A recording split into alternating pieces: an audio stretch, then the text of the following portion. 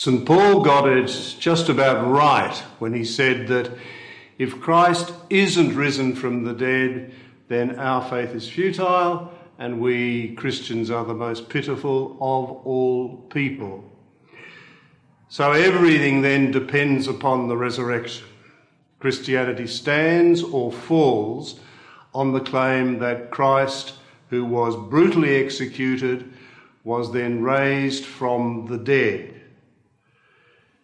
If that's not true, then Jesus is nothing more than a remarkable miracle worker or a wise teacher or an exceptional moral exemplum whom we have to try and imitate.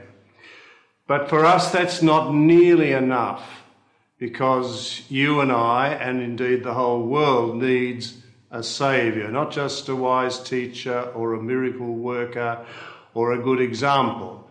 We need a saviour, and that's what we have once he rises from the dead, his scars shining like the sun. If he is risen, then Jesus Christ is everywhere. He can be encountered, he can be seen, he can be heard, he can be touched, he can be tasted. And that's really what Christianity is. It's the encounter with Jesus Christ risen from the dead, with all his scars, but the scars shining like the sun. The forces of death remain potent, and the evidence of that is everywhere. War, disease, famine, all the economic uncertainties of this time.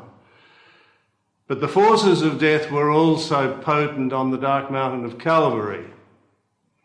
But that wasn't the end of the story. It's a big part of the story, but it's not the end of the story.